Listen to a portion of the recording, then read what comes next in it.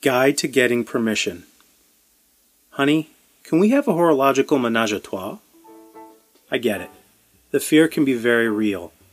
Terrifying, in fact. Asking a significant other, especially a spouse, for permission to buy a frivolous object can be, shall we say, a task of daunting proportions. Let's not lose perspective, though.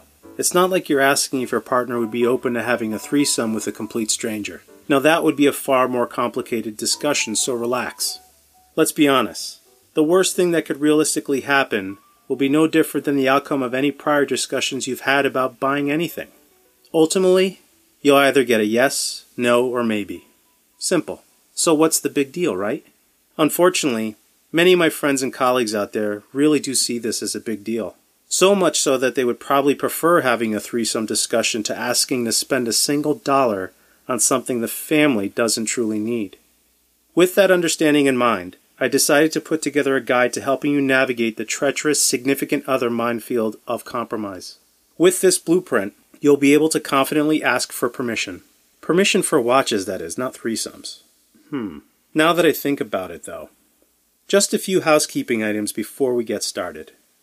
First and foremost, my working assumption is that if you're reading this, you are not some sort of deadbeat spouse or wastrel significant other who's been beaten with the horrible person ugly stick. You have a healthy relationship with your better half, and the basic tenets of trust are in place.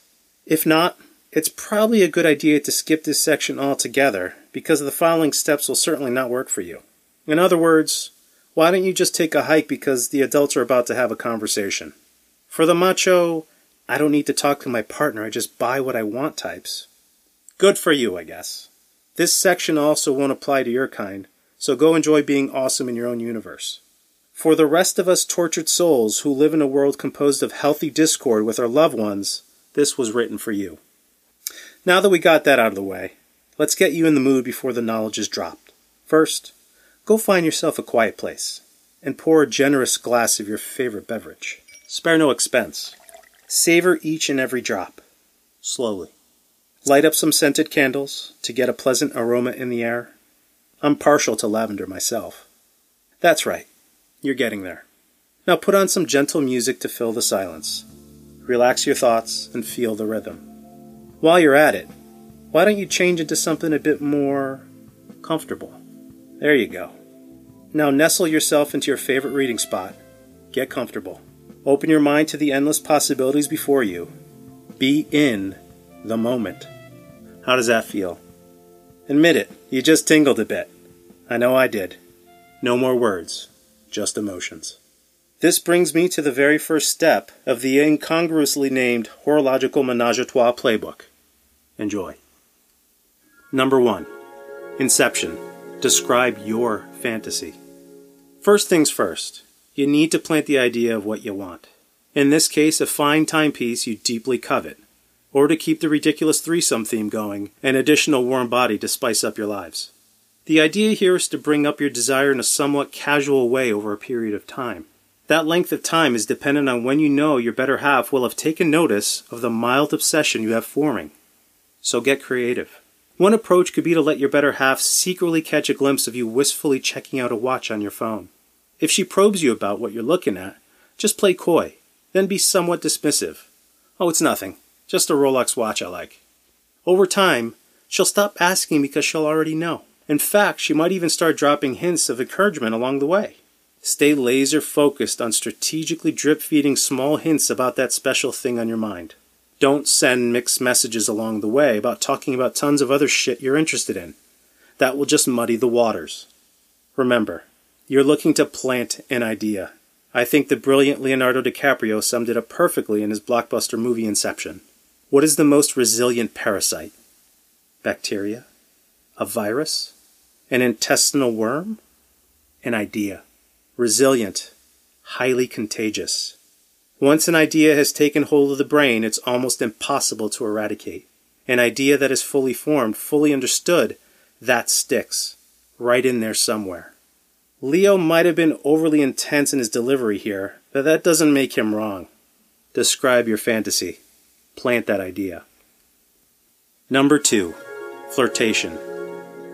Now that you've set the stage for your fantasy, it's time to learn your partners. It's important that fantasies not be a one-sided affair because that can breed resentment over time, which will prevent you from attaining your goal. The last thing you want to get hit with is the following dreaded response. Why is it that you always get what you want, but my needs always seem to take a back seat? If that happens, you're fucked, so be smart about it. Play the long game. Think ahead and lay the groundwork for reciprocity. That begins with you demonstrating engaged interest in finding out what your better half wants, like really wants. Of course, some might be more open to sharing actual desires than others. Just be playfully persistent with probing until you strike gold. This is a critical step to subconsciously letting your partner know that you've reached emotional parity. In other words, it proves to them that you care about their desires just as much as you care about your own. Trust me, that will pay dividends later. One approach to learning their fantasy is playing the lottery game. At the appropriate time, and ideally under the influence for maximum effect, pose the following hypothetical. If we won $5 million in the lottery, after paying off all our debts, which toys would you buy for yourself? The dollar amount of the winnings is very much by design. It's not so low that it theoretically might only be used to pay off bills, but it's not so high that it might cause your partner to dream too big. Hearing that they want to buy a Bugatti Veyron for the new mansion in the Hamptons probably won't be useful intel. Then again, if they mention they would buy themselves a fancy handbag, then that might be good insight.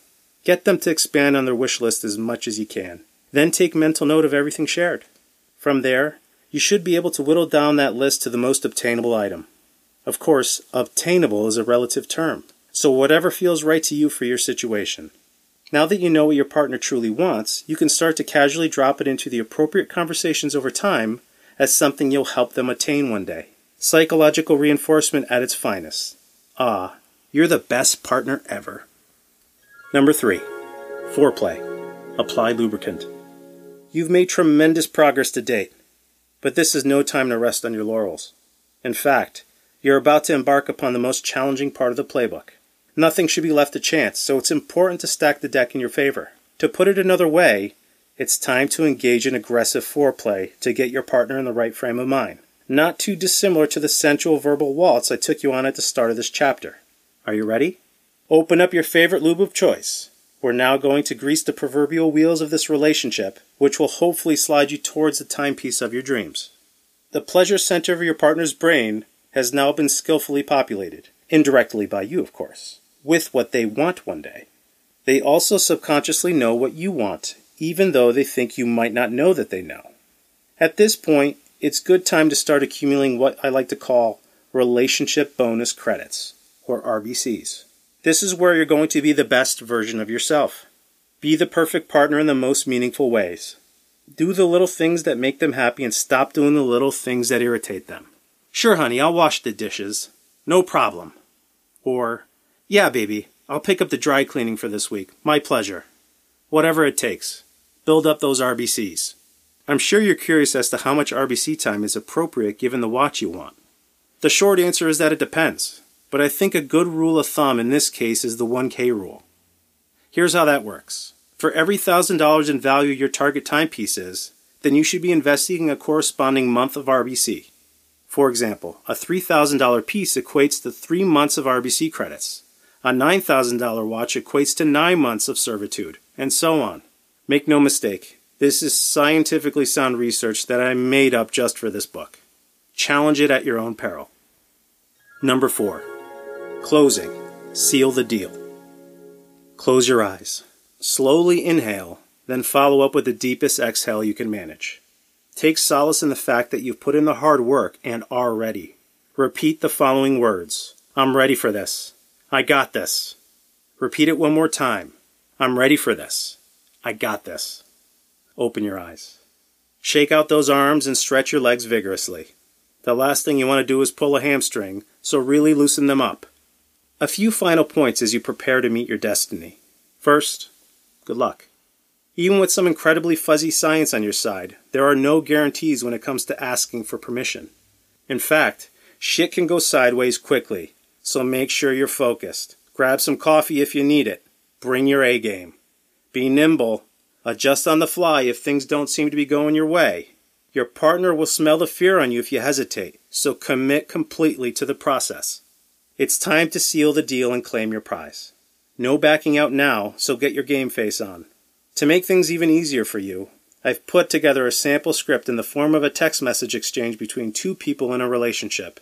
Provided you follow my prior rules to a T, the following script has a 91.7% success rate. Note, there are very scientific metrics I made up on the fly, so I'm confident it'll work with the targeted group I described at the start of the chapter. Okay, marginally confident. I mean, it might work. At a minimum, it'll yield a response. Yeah, that sounds right. I'm 100% confident you'll get some sort of response. Legal exposure now covered. Deal closing, text exchange example. Wanted to run something by you that's been on my mind for some time now. It's something I'm pretty passionate about exploring. You got a minute? Sounds intense.